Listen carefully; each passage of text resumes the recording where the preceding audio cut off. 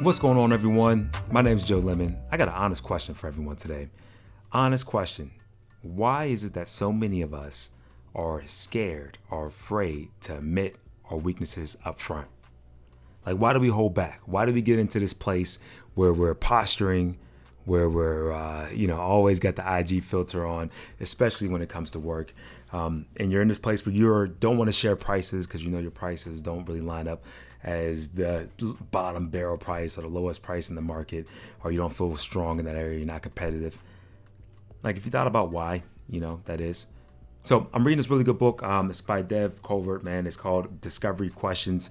And I'm a firm believer that a lot of times people get the game mixed up when it comes to selling. They think that selling is about how well you pitch and present things, when in actuality, it's really about how well you challenge people to think and how well you can convey your strengths and your weaknesses so you can help people understand exactly where they fit into your world, or if they don't. We got to get really good at saying, you know what, this is not the best fit for you. This is not the right product for you. There's other solutions out there that could kill it for you. And I think that's the strongest part to be there.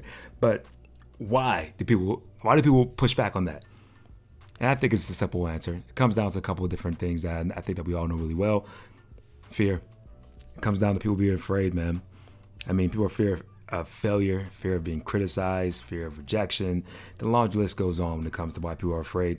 And myself included in this game, right? Like as a younger sales boy, as I like to think about myself, I was definitely afraid to tell people the honest truth about the prices. I would skirt around it. I would try to, negotiate. Well, how much you looking to spend and all the rest of that. And don't get me wrong, I'm sure there's a good place. I'm sure there's a lot of good sales trainers that would give you a good process to how you can go about setting up the right pricing conversation. But myself personally, I get right into it immediately, especially if someone's interested. Boom, there's the price, whatever it is. Cool, this is how much we cost.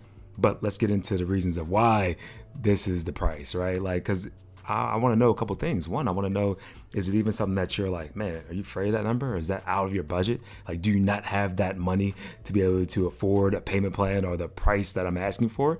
If that's the case, then we can't do business. I don't care how good the sale is, how much value I have. If I can't afford it, I just can't afford it, dog. We're done.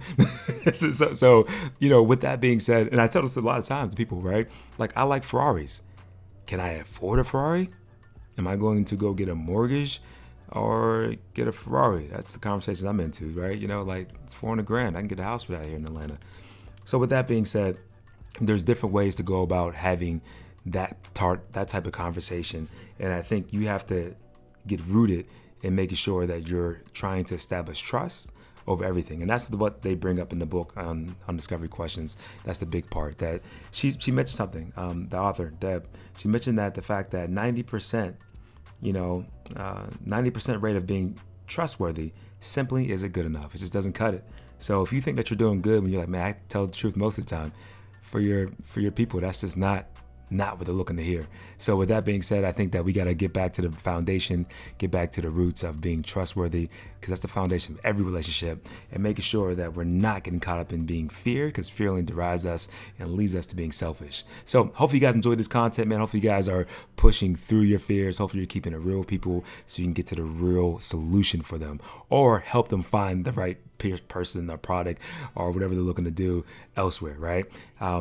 Let's keep it real, people, throughout this week, man. Hopefully you guys are having a great weekend. Look forward to dropping more and more sales culture activity on the podcast.